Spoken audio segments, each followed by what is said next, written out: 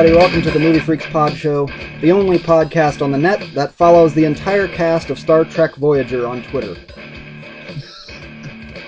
I'm Eric Marner. I'm Eugene Weaver. And as I always say, we have a giant show for you, and this time is no exception. We have a massive show for you. Much like last time, we're just going to get right into it because I have so many things to get to. I didn't think I'd get a chance to watch as much as I did since our last pod, but Netflix kept adding cool stuff, and I kept staying up late and watching it. So let's start with the movie roulette. Last pod, we did another blind, and I picked Blood Surf, and you picked Rage. And I'm going to let you go first, because I have a long review for this movie. So I'm going to let you go first, then I'll take over, and then after that we'll get right into stuff we've seen recently, because that's going to spin off into a whole other thing, because there's movies we've both seen and are going to disagree on. And then there's some that we are very much going to agree on. So Yes. Okay, well, I'll start with my movie, Rage, which incidentally stars the actor Nicolas Rage. So that worked out really good. Nicolas Rage Cage. Yes, Rage Cage. Yeah, it sucked. Not. Back to you. Your turn. Really, if you want to roll with that, I'll just a brief synopsis. It's basically Taken, but not good. It's just. I think that Nicolas Cage tried to do the best he could with what he was given, but it was just the entire way through. It just had this cheap feel to it. The acting felt like acting, and you can just tell when a movie has actors that are acting. Yeah. And this one here, basically it's Taken, and I might spoil it. Who cares? You shouldn't watch it because it's not good. But it all turns around to be how do I say it? More or less a children shouldn't play with guns type of thing, sort of, kind of, and gun regulation type of thing, sort of, kind of, in a stupid way. And then the credits roll, and it's got the weirdest scene during the credits rolling. I'm like, what? This is like, this is dumb. What is going on? So there, now I'm done. Okay. That's all the amount of breath I want to spend on it. How the mighty have fallen, but was Nicolas Cage ever mighty? He's an Oscar winner. Yes. Yeah, that's true. And he has a few gems in his rough. He has a lot of rough. Yes. But there was that movie he was in, Joe. I'm not sure if that's out yet, but that was supposed to be getting really good reviews. Oh. Genuinely good reviews. And I like the crazy Nick Cage, like from the Ghost Rider series. I'm cool with. I mean, he's nuts, and those movies are just they're broken, but they're enjoyable.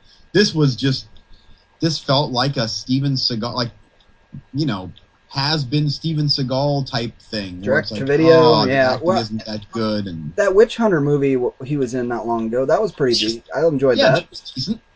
Was that like his last big theatrical movie? I think Ghost Rider was after that. Okay. But anyway. Yeah. So, but he still has it in him. I still root for the guy, even though the majority of the stuff he puts out is bad. It's like he's got some bad IRS issues or something. I don't know. He takes every job possible, and that reboot of Left Behind looks atrocious. Oh, I know. Painfully bad. The thing is, like, he's in too many of these cheapies, and he almost is now typecast as, he's that Steven Seagal type dude that's now in all sorts of direct to Netflix cheapies that he doesn't say no. He just does everything, I guess. Whatever. Every now and then there is one of his rough that's okay or good, so keep going, man. I guess as long as you can get work, God bless you. Yep, there you go. So back to you. Oh, okay. Now I have literally pages upon pages of review for Blood Surf. And I'm not even going to give you a synopsis because nobody really needs to watch this movie. And since I endured it, I figured I'm going to take a lot of notes and I'm going to walk you through and tell you the entire story beginning to end. That way you can enjoy it, because this is partially your fault. Okay, let's start at the very beginning. I wish I had some music to put under here, but YouTube doesn't like that, and from now on we're not going to be having any more good music. I'm actually writing some intro and outro music for our crappy little show, so that I don't have to worry about any more of these stupid copyright issues on for our 3 listeners that we're not making any money on. So irritating. Anyway, that's another story. But yeah, Blood Surf is from 2000, but looks like it should be from 1981. So far, so good. Next so far, note. This is opening credits, by the way. It's in full frame, so you can enjoy that on Netflix. Yes. Okay. So you essentially watched the VHS, pretty much. Yes. Yes. Opening credits font indicates that this was made for TV in 2000. Okay. Next note. In the opening, they're flying in to wherever it is that they're going. Our crew, they're taking a plane, water plane, and landing somewhere with some islands, whatever. And my note says, "Where are they? Many accents, exotic flyover islands. Looks like they landed in a lake." And it's all intercut with stock footage. So they're flying in, and it looks like they're flying over exotic islands, but then it looks like they land in a lake, and like the watercolors aren't even the same. At one moment you see big crashing waves, next moment it's just glass flat. Nothing. Okay. Next note. And with our many accents, I'm talking about our crew in this tiny single-engine plane. There's like 4 or 5 people that are our main group, and just different accents all across the board. And they land and they go talk to some people and they have an accent, and then they go to other people that are locals supposedly and they have a different accent. So I have no idea where this movie took place. Next note. Extreme on 3-foot waves. Because some of the surfers jump out of the plane like, well, as the plane is getting up to the dock, they jump out and we can beat you to shore, and then they put in the surf music that's real cheesy, and they're like, yeah, extreme, and they're riding literally 3-foot ankle slappers, just these tiny little waves they're just riding. Okay. One of our characters has his hair dyed blonde, and very much you can tell he's not blonde. I call him Mountain Dew Surfer, and my note says he can't die soon enough. He is the most aggravating character you've ever seen in your life. He's always just like, yeah, dude, extreme, woo, let's go do it, woo. And that, okay, I shouldn't jump ahead. Okay. Next note. They go to a bar, and they meet I call him a local roughneck. He's your local gruff Han Solo-y type. I'm from around here, and I got a boat, and I do things, and I got, a goatee. And his name is Dirk. And that's not the name I'm giving him to be funny. That's his name in the movie. Dirk, yes. So they go to Dirk and ask him to take him to this island where that's known for sharks, because they want to go surf with the sharks to make this documentary video. He won't help them surf around Shark Island. He says no because they're crazy.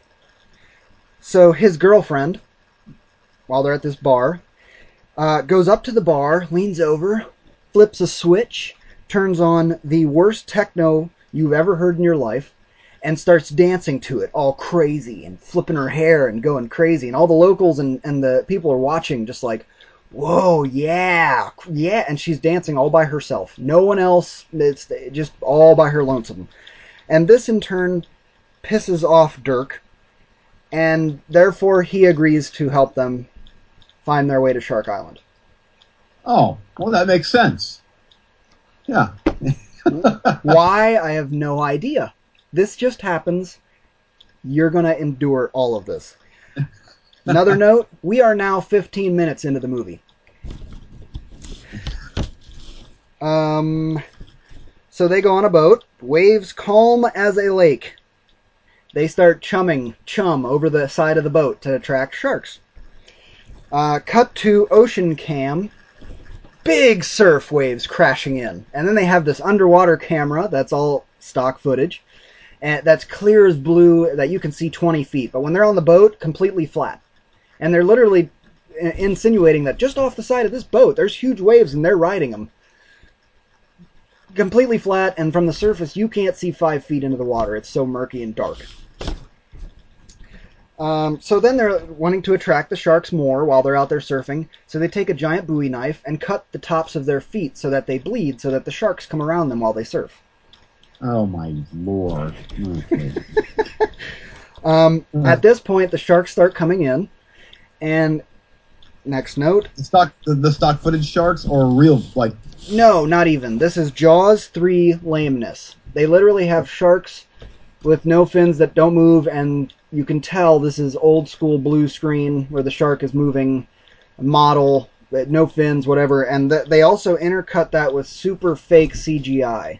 I mean, but this was 2000 CGI, so they'll be on their boards, and he's like, you better get your feet out of the water, bro, and then a fin will just shoot right between the two of them when they're literally 2 feet apart. And the guy's like, whoa!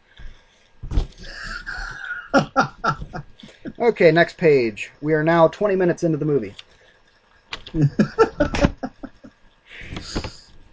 Okay, next note. Again, lots of intercutting to stock footage, even when it doesn't make sense. So they'll be mid-conversation on the boat. What do you think about that? Do you think they're getting any good shots? And then there's a shark cut underwater, totally fake, couple of fish, and then cut back to conversation. It doesn't even make sense. It was like, what? So they all go on to Shark Island to hang out. We're now 30 minutes in. And the one guy goes out to paddle a little bit more just for fun. And a shark near him explodes. There's an explosion out of the water. Kaboom! And everybody on shore goes, huh? And then goes on about their business. Giant 30-foot water plume, blood, guts. And everybody's just like, oh, wow, did you see that out there in the water? That's crazy. We should go explore the island. Let's go explore the island. Yeah! Of course, they hooked up with a couple of locals. The girl filming, our crew, we have 2 surfers. One is Mountain Dew surfer guy. Other guy, plucky hero, looks just gay beautiful. Not a hair on his body. The beautiful woman who is our videographer, who's filming all this, and then dorky director that she's dating. Setting the stage, don't want everybody on the same page. Of course, they picked up a local hot chick along the way. They should. Well, for Mr. Mountain Dew guy's got to have a girl. So we should go explore the island. Okay, now we have intercuts of horrible bad sets that are tiny. Rocks and vines and little creeks and what have you. Of course, this nature hike gives us time to go have some sex. And, of course, affords us more opportunity to intercut stock animal footage. Now we have stock monkeys and parrots and birds, wah, wah, wah, just running around all over the place. Surfer guy gets into some natural hot spring with local girl who she says, my dad would be so mad at me. And he's like, why? You're 18, right? She's like, duh, I'm 19. And then they kind of gratuitous sex scene, and then she admits that no, she is in fact 16. Ha ha! And he's like, oh, and then he's like, what's the legal age here? Ha ha! It's real funny, you see. We're now 35 minutes into the film. At this point, I start IMDbing in hopes that none of these people have ever worked again. And I went through the cast and crew looking, and to my joy, most of them have never worked again, or if they have, it's very limited. And it's all equal quality. Junk, yeah. Yes. Next note, Ninja Gator. Apparently this gator is 30, 35 feet long, but yet can sneak up on anybody. I watch a lot of wildlife stuff, and gators don't sneak up on anybody when they're charging through the jungle and when they're 30 feet long and weigh 3 tons or whatever. Ridiculous. At this point, I think they just ripped a production company to get a free vacation and said we'll make a movie. Because that's what it feels like. Next note, rubber gator paw Halloween store, $5.99. Because you see that slap down a few times. Close up on the ground, gator paw. Next shot. And it's the fakest rubber gator paw you've ever seen in your life. Then they were on a dock, and they're like, what's that in the water? Oh no, run away. And so they all start running back towards land. And next note, I'm pretty sure the gator has a grenade launcher, because the dock just explodes. Dynamite, fireballs, exploding all over the place. Everybody gets away fine. And we don't see the gator. So they had some pyrotechnics then? Yes. We're 45 minutes in now. Our little group steal a pirate boat. Don't ask. As they're escaping, the pirates from land shoot at them with machine guns, which knocks over a lantern. This creates a small 3-foot fire on a triple-decker boat. Our crew's instant reaction when trying to escape this gator that was ripping pirates off the boat and escaping the pirates who were shooting machine guns, when they see this tiny fire, their instant reaction is to all dive overboard. Abandon ship. Just jump overboard. Forget it. Okay. I was like, what? Are you, what? I'll take my chances with the fire. But luckily, Dirk comes to their rescue. Of course. Pulls them out of the water. And the entire boat explodes, giant fireballs all over the place. Because boats do that. Next note, the only way this would be tolerable is no less than 3 friends and a drinking game. Oh, then the big twist of the movie. Dirk hunts saltwater crocodiles. Ooh. Hey, so instead of taking him back to land, he takes him back to Shark Island Pirate Croc Cove, which by my estimation is where they already were, but it took them all night to get back there. I couldn't understand that at all, but then they all woke up in the morning refreshed and they were headed for Shark Island. I don't know. It also took me a while, sorry, text message, Jabba. It also took me a few days to get through this film because it was deplorable. So here we are, day 3, 30 minutes left. At this point, we're in the third act, and they start using 1980s miniatures. With the crocodile swimming underwater towards sharks, toward the boat when it was rocking in the ocean and headed for the cove with the shallow water. It was horrific. 1950s miniatures, sir, they were that bad. Where you're looking at it and going, that's a teeny tiny little boat. And they're just like up close in the camera. It was so bad.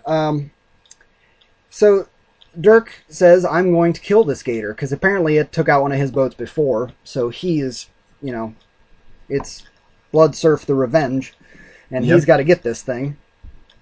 So he's chumming the water, and they decide, let's capture it on film. Yeah, that'll be better than our shark surfing documentary. So as soon as they see the croc behind them, they start shooting harpoons at it. The girl with the camera jumps in the water. Why? Why can't you? Why? You're in broad daylight. You can see the thing. It's 10 feet off your boat. Nope. More terrible miniatures, but at least Mr. Do is finally dead. Okay, good. Next note, worst boat miniature ever. I keep making this note because it just gets worse and worse. Okay, finally the thing busts into the bottom of the boat, and Dirk is forced to fight him hand to hand. And he gets bit in half while he's hanging from a pole. Perhaps he should have stepped 3 feet to the left instead of trying to battle the croc with his shoes. Because that's what he does. Wide open space, and the thing was trapped, he could have just stepped 3 feet to the left and been fine. Instead, he hangs on this bar and starts kicking at it wildly. And the thing grabs him and bites him in half. Good. Shockingly, the girl with the giant boobs has survived. Good. 15 minutes left. Let's throw in, they get back to the island. Since the boat is sunk, they're now running around the bad island sets again, intercut with more lizards and birds and stock footage. Let's throw in a Temple of Doom bridge for no good reason whatsoever. Oh, but sounds interesting, though. Yeah, nothing comes of it. Just here's this rickety bridge, and we go across it, and a person falls and grabs onto the just like Temple of Doom, pulls themselves up, and they get across, and it's okay. Note, this guy must love Spielberg but hate film school. Okay.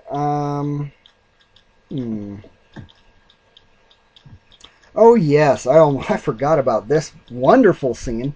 The local girl and the camera girl get separated, and they're on their own, trying to get through the island.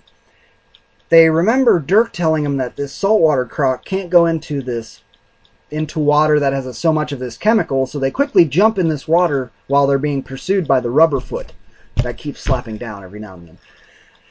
So they jump into the pond, and the thing comes to the edge of the pond and looks at him, and so they taunt him to try and get him to come into the pond. And the way they taunt him is by grabbing their breasts and shaking them at him. Okay.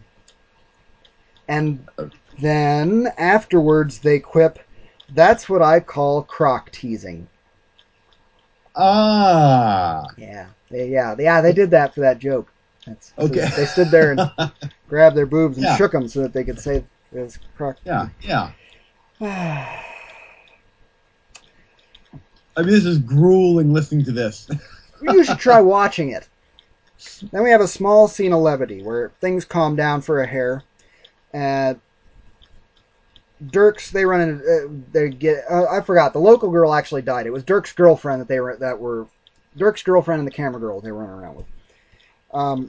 Dirk's girlfriend admits that he won her in a dart game, and then says, quote, "He's the first man to treat me like I wasn't just a doll to dress up and play with." Okay.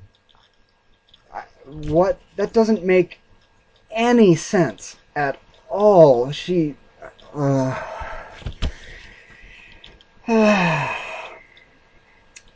Dirk's girlfriend bites it when kicking a supposedly dead croc. So they think they killed it, and she goes up and starts kicking it a whole bunch. Kick, kick, kick, kick, kick, kick. Suddenly it springs back to life and chomps her, and she dies.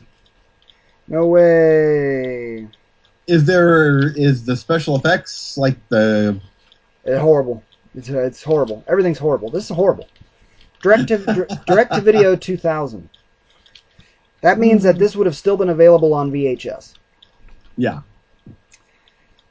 Shockingly, this is my final note.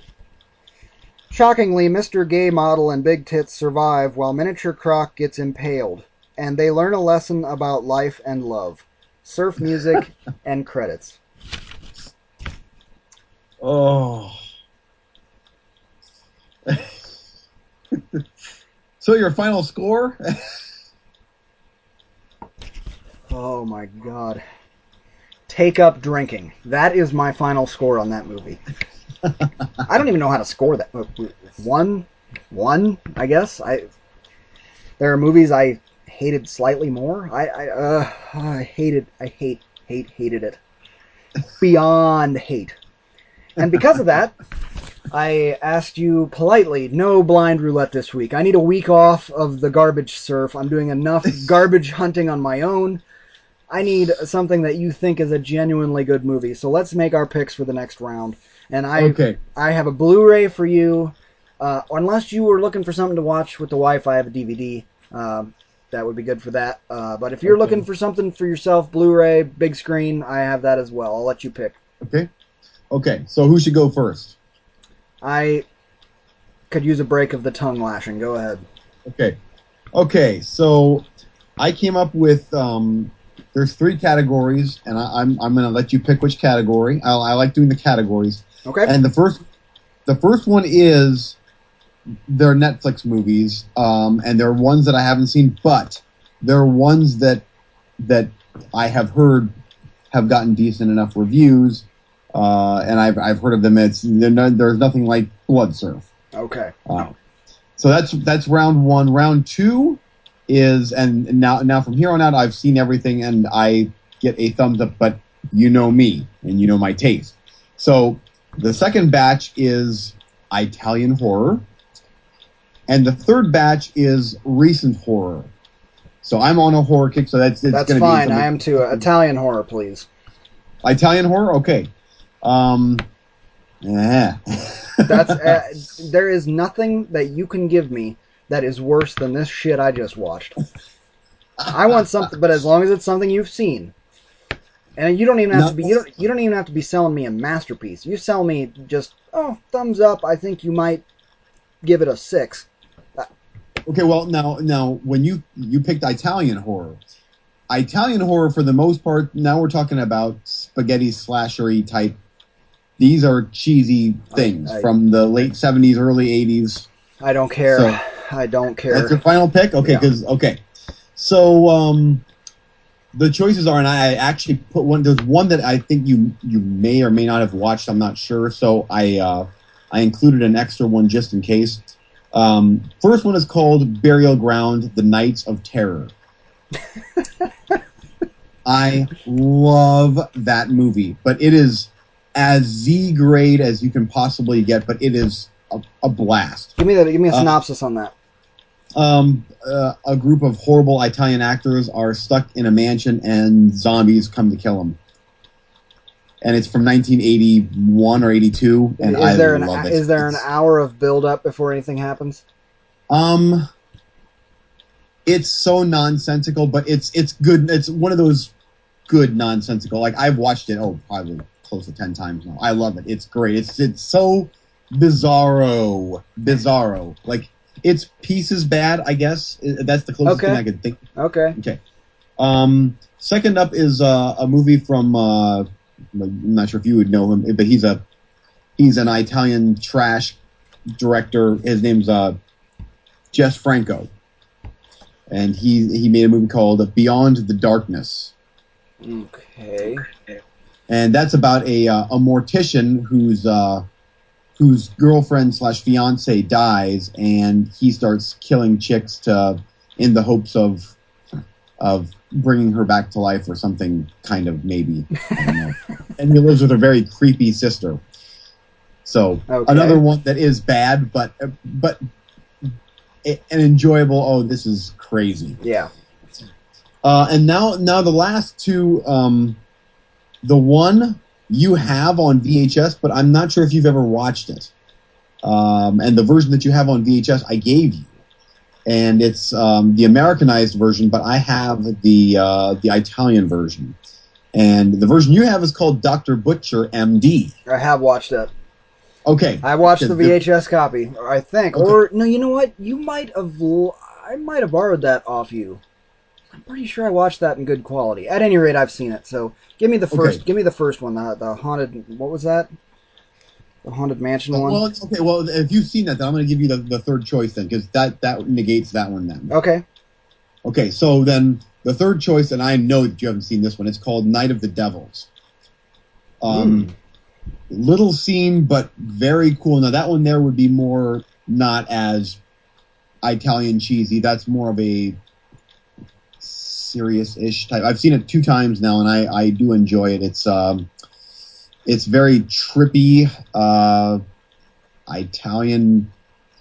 That one there is really hard for me to explain. That's one of those where you just kind of need to see it. Okay. That one there, though, there is actually some artistic merit to that one. Okay. Yeah. So the other two are complete, utter grindhouse movies. The third one has a little bit more panache.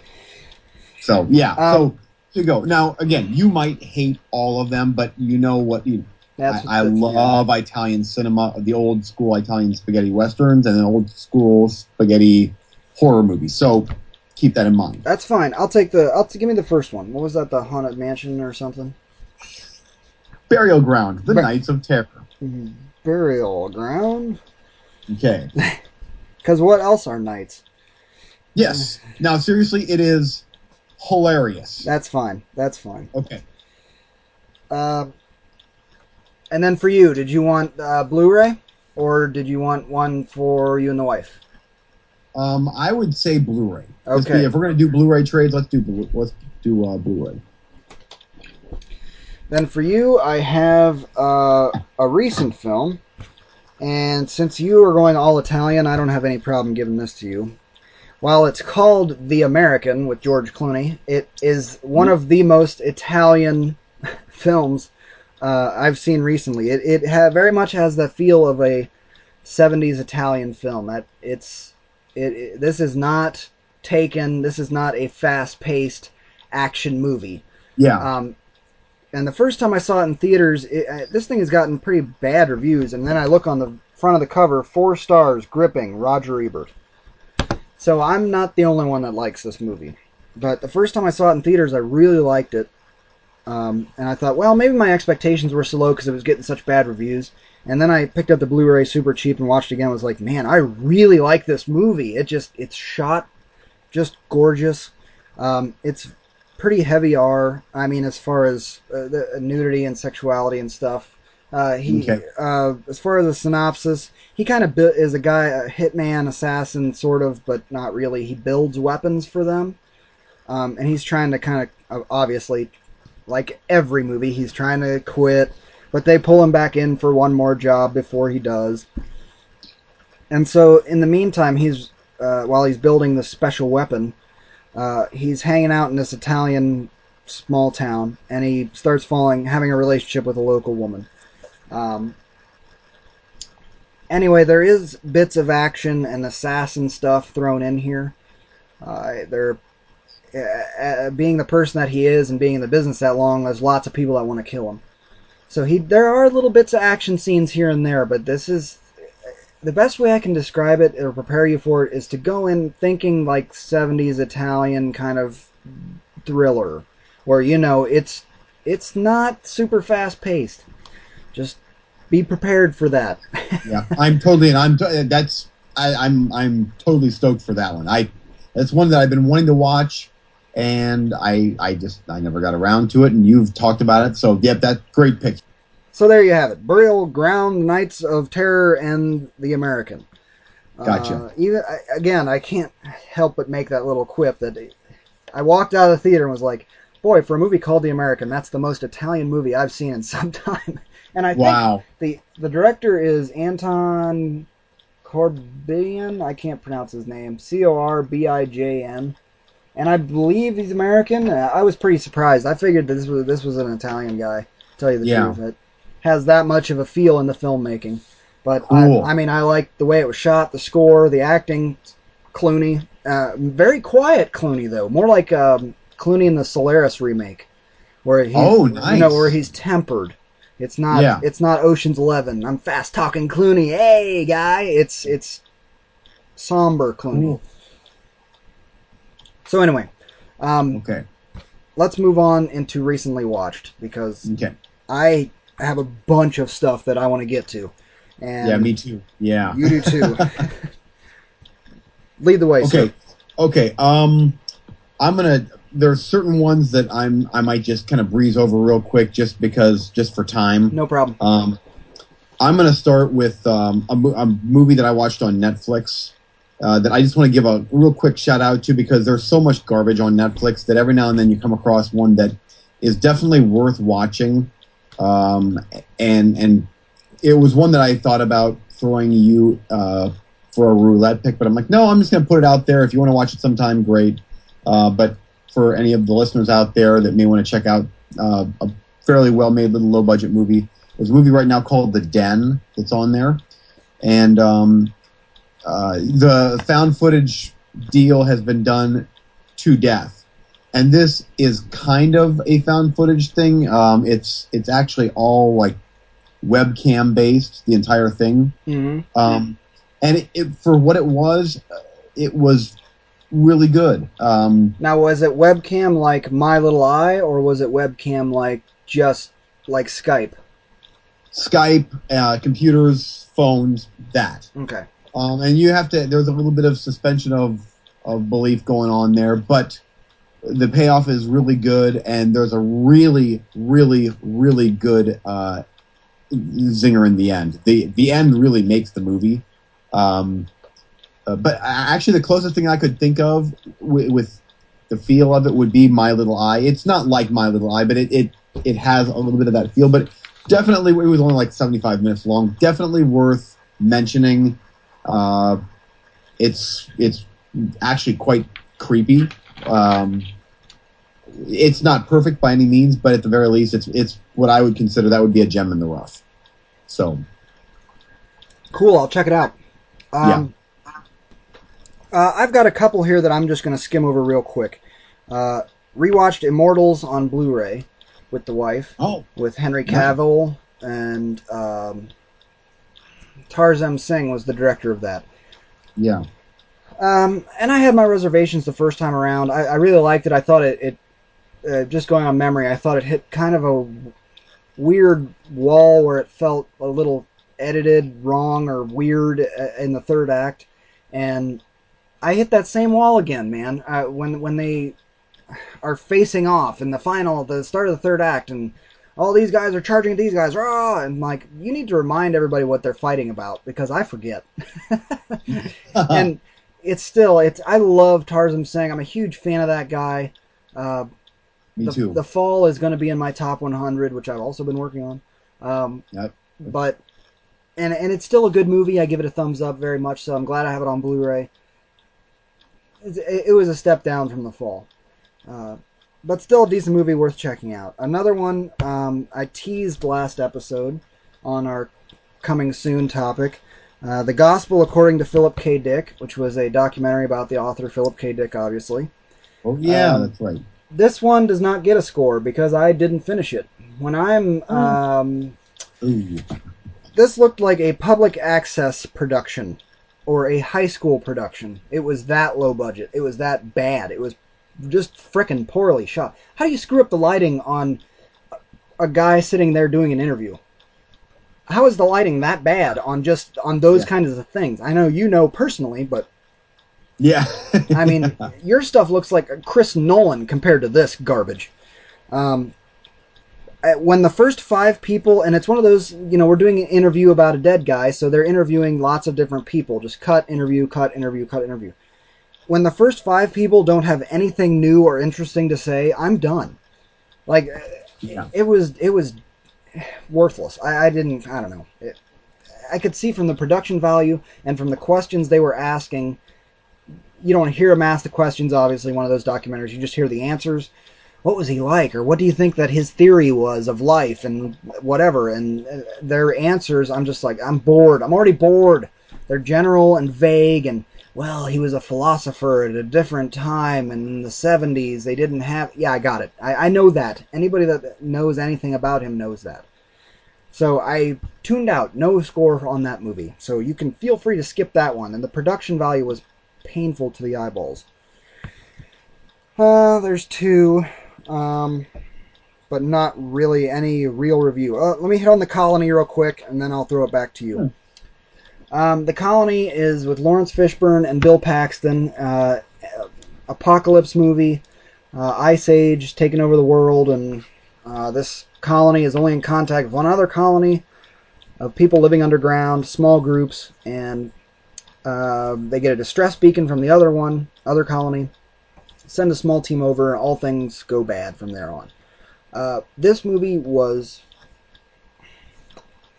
I guess, maybe my love of it comes from, again, my expectations. But my expectations were based on the trailer. And the trailer was very mediocre. It was just, here's a post-apocalyptic ice age wasteland, and then, some stuff happens, and maybe there's a killer or something. Or maybe it's a disease. It was just very vague, and they didn't... Yeah. So I was just sort of, I'm kind of interested, and since it was on Netflix, I'll check it out. This rocked. I had so much fun with this movie. New ideas. It was fresh. It was shot very well. The CGI was very decent. I'm not going to go over the top and say, it was mind-blowing, but they had these beautiful wide shots of the colony and the snow outside and stuff like that, where there was tons of CGI destruction in the background. You could tell it's CGI, but it was done very good. I don't want to say great, because it wasn't like Avatar or something like that, but it was done very, it was like, wow, that's cool. Like, I'm still engaged. It wasn't piss poor to where it pulled you out of the movie. And yeah, right. We'll get to that. I mean, Bill Paxton and Lawrence Fishburne usually always deliver. I mean, they delivered here in their capacity. The dialogue wasn't uber cliche. The plot wasn't cliche. The enemy wasn't cliche. I dug all of that, and as I told you, when it takes to I think this was an hour and 45-minute movie, and I told you when it takes to the hour and 20-minute mark for me to really pull out a low budget negative, like, oh, there you're showing your budget. That's pretty darn good. And at that hour 20 mark, what was a giant clash fight with our enemy. I'm not going to spoil anything. Yep, I remember. And it was like, the fight was like, dude, come on. Like, it just looked cheesy and very, oh, now you hit me, now I hit you. Oh, it just didn't flow right. Yeah. But I give I don't want to say huge thumbs up, but this was very solid. I was very surprised by this, and it was, I feel if there was any underperforming here, I don't know if it even got a theatrical release, but if there was any underperforming here, I fully blame the marketing and whoever cut that trailer, man. That trailer made it look like a slow drama. I didn't get this vibe off it at all, and it didn't. Yeah. It didn't. I don't want to say it didn't show any money shots, because we always bitch about it when the trailer has all the money shots. But you could have given a little bit of, here's a shot that we did that looks beautiful, and you can tell the budget. I don't know. Yeah. I feel like one that I give that a big thumbs up too, and that was one that after watching it, I'm like, that was a really good movie. Like, that was good enough that should have had at least a limited theatrical release or something, but it shouldn't have been just relegated to Netflix or, That, but with all the crap that comes out in October around horror time, you're telling me that this movie couldn't do good in October? At least pull enough bank to recoup some of its budget? Give me, I don't buy that. Yeah. Or even January. I mean, this January has been dead. Yeah. And it's like, put something like that in there. Even if it makes $15-20 million bucks, it's like, it's better than dumping it to Netflix, but whatever. I don't know. I kept comparing it to 30 Days of Night, and I don't know if that's because it's a Winterland movie. It's same with The Thing. I always tend to compare stuff to that when it's locked in a Winterland scenario. But I thought this was right on par with 30 Days of Night. I mean, 30 Days of Night looked like it cost more, so it was a little bit shinier. But I thought that was right on par with that. If you like that movie, then you should definitely go check this out. It's definitely worth your time. Yeah, gotcha. Okay, well, you gave a newer movie, so I'm going to give a newer one too. I'm going to go with Cabin Fever, Patient Zero. Yes. As you know, I'm a complete whore for horror movies, and I love the original Cabin Fever. The sequel was a joke, but let's give Cabin Fever, Patient Zero a try. I like where this is going. And especially because it stars one of the Hobbits. What's his name? If it's not Elijah Wood, it's not good. It's the chubby one. It's Samwise Gamgee. Samwise, yes, he's the main guy, or kind of the main guy. He's Patient Zero. Oh, okay, yeah. So first things first. This has nothing to do with Cabin Fever. This is in name only. This is basically cashing in on a name. So if you take that away from it and don't even think that this isn't a Cabin Fever movie. This is a group of fairly lame actors going to an island, and there's a virus that this government agency is experimenting on with chubby Hobbit guy, and it breaks loose, and it turns everybody into these flesh dripping zombies, pretty much. So to me, it's almost more like a 28 Days Later type of ripoff than Cabin Fever.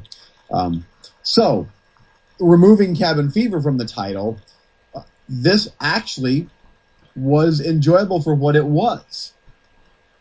Bad acting aside, it moved at a really good clip, and it was all of the money went for the special effects. It was all about, let's just get a film crew to an island and just throw gore all over the screen, because it was just disgusting. So I'm not sure what else to say about it other than bad actors on an island running away from flesh-dripping infected things, and Samwise Gamgee is the monkey from Outbreak. Yes, and he overacts, and it's. But you're not selling me at all, man. I know. The look on your face and the tone of your voice, you're like, this was a good movie. Like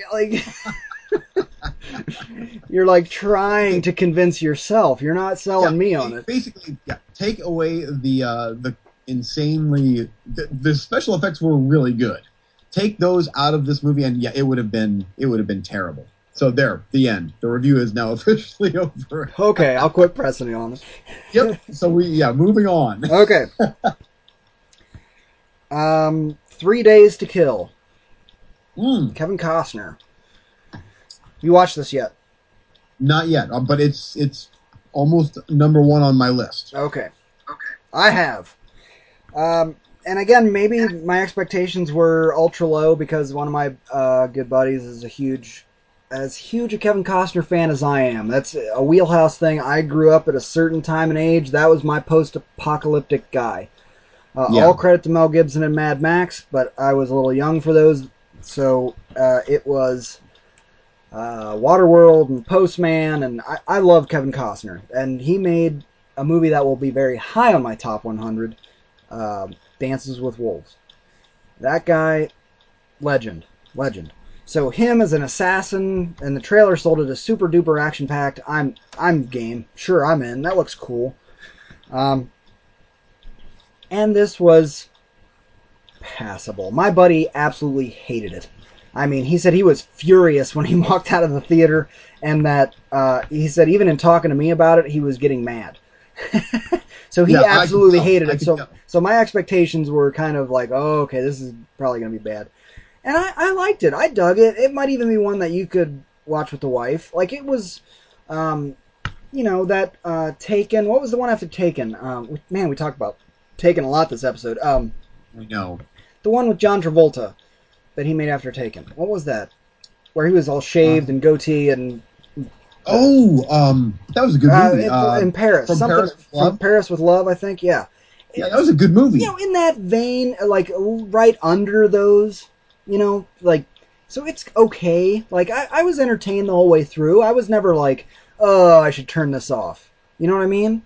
Yeah. But at the same time, I'm going, all right. Yeah. I will say this, though. McG and the direction, god awful. That guy can't direct.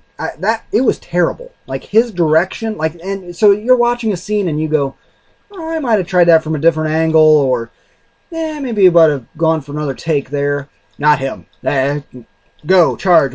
Go, we got it. Cut, print. There were a couple of scenes, especially towards the end, where you're like, why, dude? Like, and it was small stuff. It wasn't like huge plot twisty stuff where you're like, that just ruined the whole movie. It was just little things where you're like, that was another scene worth giving another shot on. Cut that line. That line was terrible. Why would you throw that line? But this was a handful of instances throughout, okay? This wasn't like deal breaker stuff. As far as plot synopsis, assassin pulled in, CIA, one last mission, blah, blah, blah, blah. It's nothing you haven't heard a billion times before. But family-wise, I think that you would... Another theory I've been working on lately is once you're married and have kids, you watch movies differently. And that's not because your wife is sitting there or because the kids are sitting there. It's because you think differently about things. So when you have a guy who's married and has a kid, you are maybe a little more sympathetic to some of the things that he's dealing with or working on, and blah, blah, blah. And I think that very much applies here. As a single person, I would have been very annoyed by this movie. But as a married guy with kids, I kind of understood what he was dealing with. And, the young girl and blah, blah, blah. I don't know. Maybe that's a stupid, convoluted theory, but it affects me. That's one that I thought of. And in you watching it, you may absolutely hate it. And if you do, don't get mad at me. It's not going to affect me one way or the other. It's not one where I'm like, you gotta see this. But if you're looking for a little bit of action assassin flair that the wife would probably are okay with, 3 Days to Kill. Yeah, that was definitely one when I saw it. I'm like, it got so reviews. It did so in theaters, but I'm like, yeah, that's probably one that I'll watch during the week sometime. Have a couple hours. Don't know what else to watch. Perfect. So the best way to describe it: painless. Gotcha. Yep, I know exactly what the worst thing I think you would suffer from this is indifference. It's no blood surf. Yeah, gotcha. I'm gonna real quick hit on Woodstock. Watch the Blu-ray director's cut of this monumental documentary Woodstock, and 5 out of 5 stars is what I gave it. And I'm by no means a hippie, but for a historical, significant time in American history, that movie was amazing. I mean, I something about it made me feel like, okay, I feel like I had a little viewpoint into that huge event, and it was very good. And the music, it's hippie jam band type stuff, but most of the music, other than 1 or 2 songs, I'm like, oh right, this kicks ass. This is good. But what a chaotic 3 days of peace, love, harmony, and music, and drugs and chaos, sex. Yeah. So, excuse me. Really good. I really liked it. I haven't seen it yet, but I remember reading when that Blu-ray set came out, and I was very envious. I was like, man, that's one of those Blu-ray sets that I'll probably never be able to afford because it's so freaking cool. I'm glad you got a deal on it because then I can borrow it from you. Yes, and I want you to because I really think that you would enjoy this. I very much want to see it, and 70s music, me and my wife would have no problem watching that. I mean, it would probably take us 2 weeks to watch a 4-hour documentary. 2 days. And Joni, I thought, oh, she's not going to last 5 minutes in this. And she was totally into it. She was like, this is pretty good. And by the time it was done, she was like, I wouldn't mind watching some of the special features on that, too. See, that was cool. My wife's got some hippie in her, so this would be easy for her to watch. But I do want you to go on record with me and saying Janis Joplin sucks, please. Hers was the worst performance of the entire 4-hour documentary. Thank you. Easily. I mean, yes. I'm all for her, woman power, go women. I love all of that stuff. Your voice sucks. The end. Yeah. That's all I want to say, just so that there's another human being on Earth that agrees with me on that, because God forbid you go on the internet and say something like that. There were so many great performances on that. Of course, Jimi Hendrix and The Who, and I love The Who. Yeah, Crosby, Stills, Nash. They after they performed, they were like, "We are scared shitless. This is the second time we've ever performed in front of a live audience ever." And I'm like, "What? That's amazing." Crosby, Stills, what? So it's like, yeah, that's right. This was back in the late '60s. Yeah. So anyway, that enough about Woodstock. I'm gonna real quick hit on Transporter, then back to you. Transporter Part 2 was a piece of shit. Back to you.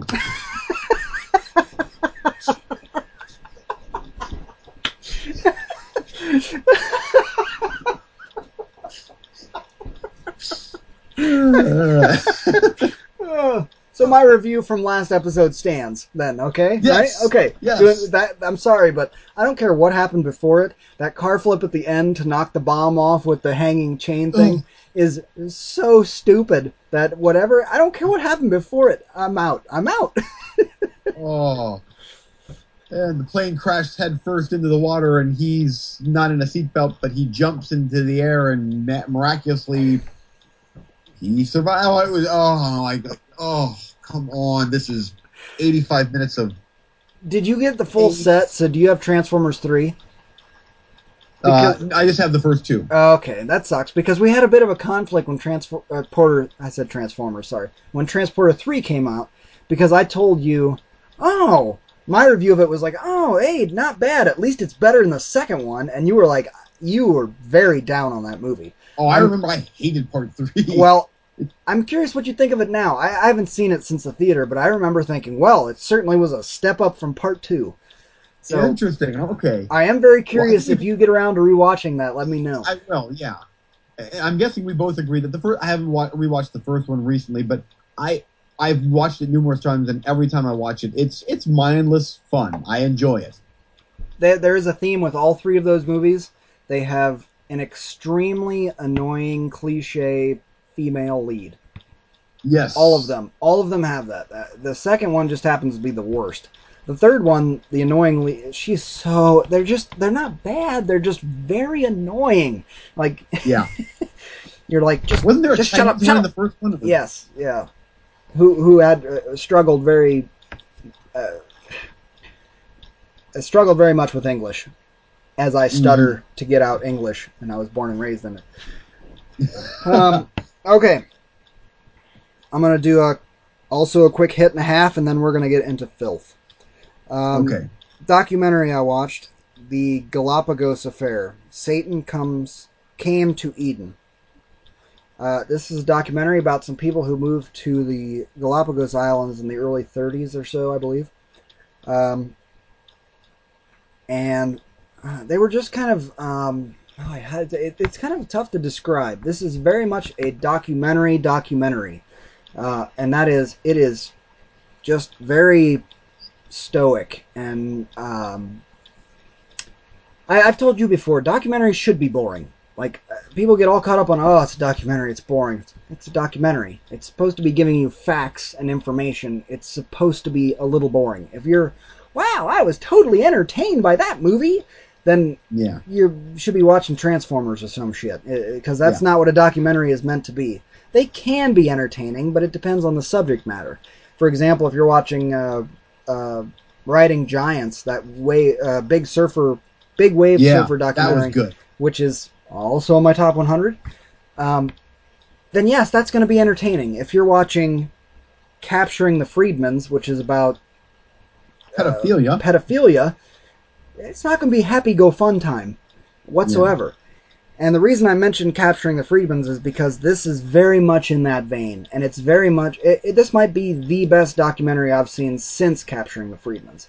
Wow. Capturing the Freedmans was really good. I really love that movie. But I think that documentaries are supposed to be like that. So if you're not into that, you're not going to like it as much. But this was about, again, synopsis, sorry. Kind of like in the 30s, there were a couple of descendants that were like, I hate all this community and bullshit and taxes and whatever. I'm going to go find me an island. I'm going to do Danny Boyle's The Beach. That's what I'm going to do. I'm going to go set up my own little world and screw everybody. So this couple goes and does that, and then soon this French duchess comes and says, well, I'm emperor now, and I'm going to set up over here with my man-slaves. And she sets up down the way. Yada, yada, yada. Murders ensue. And that's all I'm going to say about it. But it was a very interesting documentary. Now the whole island is populated, but they had a great commentary, much like The Beach, and another movie that is wildly hated that I love. I love them. Me too. But similar commentary. You can't go somewhere new that you've heard of, because if you've heard of it, then it's not somewhere new. And these people are trying to escape to their Eden. That's why it says the subtitles, Satan came to Eden. They were trying to set up their Eden, but what they forgot was that it takes a lot of work, and you got to survive, and you got to live, and you got to, eat meat once in a while and hunt wild pigs and chickens and stuff that you don't, if you don't normally want to do, you're going to have to do it to survive. So they had to do all kinds of manner of things, and then when other people came a-knocking, free island, what are you going to do? One thing led to another, and I'm of two minds, because I don't want to push this movie on you too much per se, because I don't know that you'd like it. You go either way. If you're looking for a very clinical, That's the best way to describe it. A very clinical documentary. Give it a try because it has a lot of the beach currents in it. Okay. As far as those themes and undertones of finding paradise, but it's not paradise. One could go so far as to say that Alex Garland, the author of The Beach, stemmed everything from it. And there has never been a true story, more riper for a P.T. Anderson movie that I've ever seen. It just has wow. it has that feel. No, wait a minute. Is that my right Anderson? There Will Be Blood? Yeah. Okay. Yeah. Just making sure I got my right Anderson. There's too many Andersons. But the documentary, I don't want to say the documentary had that feel, but the story has that feel. Where you could just see him doing that. Like with, what was his last one called? With Seymour Hoffman? Oh, The Master. It just has that kind of feel to it. It's hard to explain, but the story itself has that feel to it. And while I'm watching it, I'm going, come on, what's the point? Get to it. But all of the information that they're giving you in the first half has purpose to the stuff that happens in the second half. So it's almost like an episode of CSI or something, or Law and Order. You know what I mean? It's very clinical. This is not riding giants. But if you're like, I'm in the mood for a documentary. It's on Netflix. Give it a spin, man. I've been thinking about it a lot today. I'm really digging it. So, was it a newer documentary or 2013? Yes. Okay. But all right. The way this documentary was put together is the complete opposite of the way that Philip K. Dick one was. This was pristine in its construction, and it as far as I can tell, the creators kept their opinions out of it. It was just fact, people involved, fact, news stories, real footage of the people from the 30s doing this stuff. Yeah, again, Woodstock, slice of history. Yeah. But it was just this, instead of Woodstock with the billion, or however many, 10,000 people there, it was, 10 or a dozen or however many people actually were there. And I don't know, the construction of it was just excellent. That's exactly what I look for in a documentary. And then actually, now that you say that, Woodstock was like that too, because Woodstock during the concert, it was called they had pronounced it a disaster area because of what was going on, but the documentary itself paints it as just neither bad nor good. It's just, this is what went on for 3 days, and this is what led up to it, and this is how it looked afterwards. And it wasn't that a groovy, awesome, cool time. It was, it ends on a look at this mess that's left here. But it's just so, it was like, and that's the way the way documentaries should be, in my opinion. That's the way documentaries should be. Here are the facts. Yeah. Here's what happened. Like a news story from the 50s where they actually didn't put opinion into it. Yeah, it's okay if you put it, and I don't know. It's okay if you put opinion into it, but be clear. This is my opinion. I don't know. That's where I get frustrated with Michael Moore.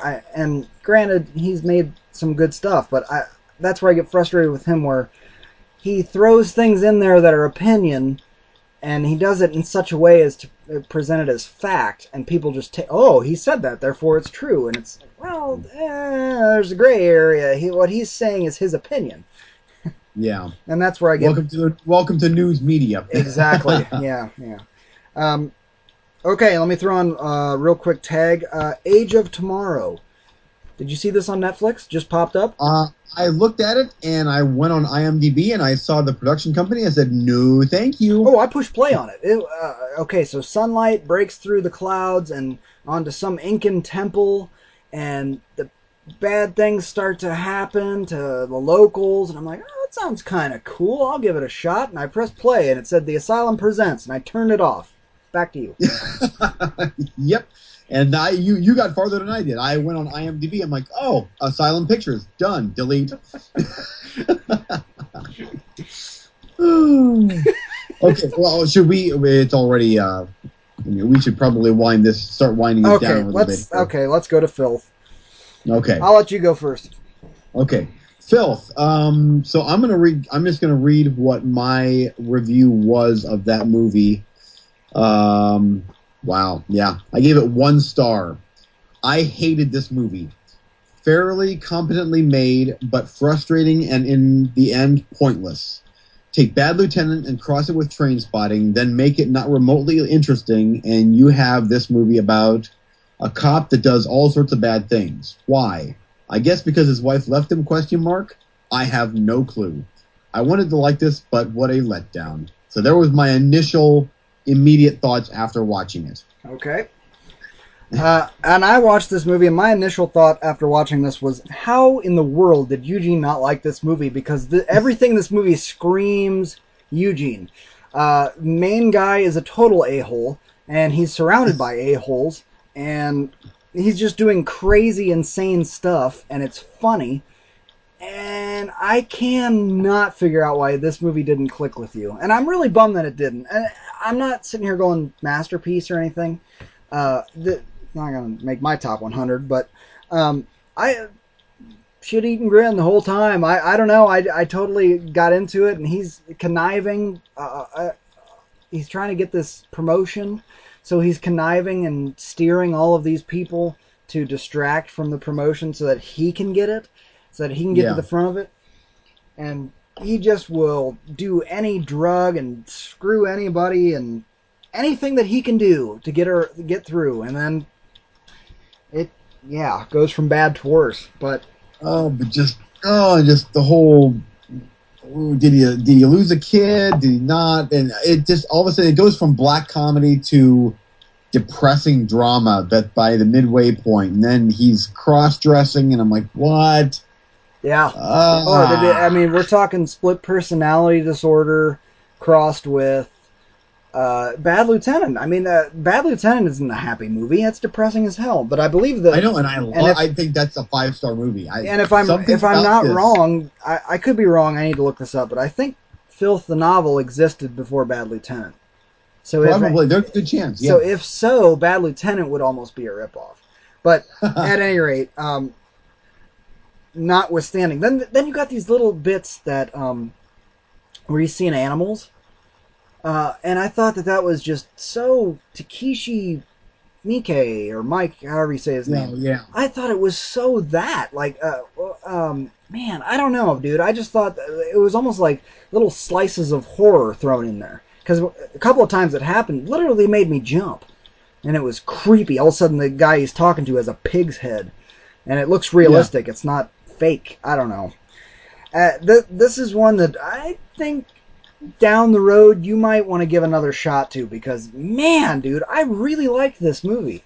And I thought, and again, I came out of it thinking, that is a Eugene movie. Like, I'm serious. Did it hit you on a bad day? For me, that second act, I'm like, all of a sudden now it's getting dark, and I'm like, something about Bad Lieutenant, I thoroughly enjoyed watching his horrible downward spiral. Because it's set in the 80s. And like Goodfellas and everything is acceptable in the 80s until we get to that 90s barrier where everything turns to shit. You know what I mean? Yeah. And this movie takes place more present day, so it's harder to let it flow, let it fly. Yeah, but something about those are Goodfellas, Casino, all those. Now Casino obviously had some redemption in it, but yeah, those types of movies I am totally for. But something, and even Train Spotting, but something about this, I don't know. I was frustrated by the time I'm like, thank God this is finally done. Oh, I couldn't believe that, man. I was stunned watching the movie. I was like, how did Eugene not like this? I don't want to say I loved it, but a solid 8 from me, man. Like, I really, really dug it. I was, anyway, that's fine. I'm not going to beat you up over it, though. It's obviously a very divisive movie. It's very weird and lots of pigs and cattle heads, and it's very strange. But the best I could do is Irvin Welsh novel via Takeshi Miike type directing. I mean, it's very dark and weird and strange and inexplicable, but then there's no redemption. Actually, at the very end, I don't want to get too spoilery, but he was teetering in the shadows, and I was like, oh no, this has to happen. And then he looked at the screen, because he breaks the fourth wall a few times, and he looked at the screen and he said, oh, same rules apply, and and it happened, and I was like, oh, good, because it has to go that way for me to be happy. Because if it didn't, yes, if it hadn't gone that way, I wouldn't have been happy. For him, because for him, there shouldn't be redemption. But that's my twisted point of view. And again, you'll catch me next pod. I'll be screaming about there was no redemption for this character. But in this instance, he didn't deserve it, and I didn't want him to get it. No, he didn't at all. At all. But did he lose a kid? Did he not? I don't know. No, he saw him. He saw him in the supermarket at the end. Yeah. The wife and kid left him. Because it was a little boy that he kept on seeing, and there was a little girl in the very end. I'm like, what does that mean? Like, it was a little boy he kept seeing. What do you mean? Yeah, like every now and then he'd see this dirty little boy in his imagination. Like, is that his kid? Oh no, I assume that was a kid that he shot or something. Oh, he was just a scumbag. Oh, 110,000%. The scummiest scumbag ever. I mean, him and Bad Lieutenant would hang out. But then Harvey Keitel would get all naked and shake his wiener around. And crying. Start crying. And this guy would have just been like, I gotta go somewhere else. Yeah. No, Bad Lieutenant this is not, but... and I'll even go along with you that it has a little trouble making up its mind of which genre it's going to be, whether it's black comedy, dark thriller. Yeah. It meshes the lines, but yeah, I don't know, man. I still thought this was such a Eugene movie. Anyway. Yeah, I know. I'll probably, knowing me, I'll give it another chance at some point or another, but... Please do. Please do. And I wouldn't even push it on you. I'm just, again, I'm not saying 9 or something. I'm saying like 7, 8, you know? I'm saying decent. Now, and looking back at what I had just watched before that, I had just watched Young Sherlock Holmes, which was not good, and Rage, which was even less good, and another movie called Alien 2 on Earth that was not good. So I had a string of not good movies. The last good movie I watched was Django, the original Django, which was actually, I think I watched that before our last podcast. So It had been almost a week, not quite a week, that I'm like, oh, come on. Well, and I do want to make it clear that my review of Filth had nothing to do with with Blood Surf, because that was a blind roulette, and a little history, we do tend to fall into the groove of, oh, you made me watch this, you a-hole. Now I go on to the next thing that you didn't like this, and then I'm like, I love it. I'm going to take the opposite stance. That doesn't apply here because Blood Surf was not your pick per se. That was my pick of the choices you gave me, but they were all blind. You hadn't seen any of those. If you were telling me Blood Surf, awesome, go watch it, and I watched it, then maybe that would have. Then we would have some conflict of interest on Filth, but that really truly didn't apply. Yeah. I even questioned myself: am I just liking this because he made me watch Blood Surf? No, because you didn't make me. I picked that one. Okay, let's get real quick. Let's touch on our coming soon, and then we're gonna be done. Okay. And our special super duper hour and a half show.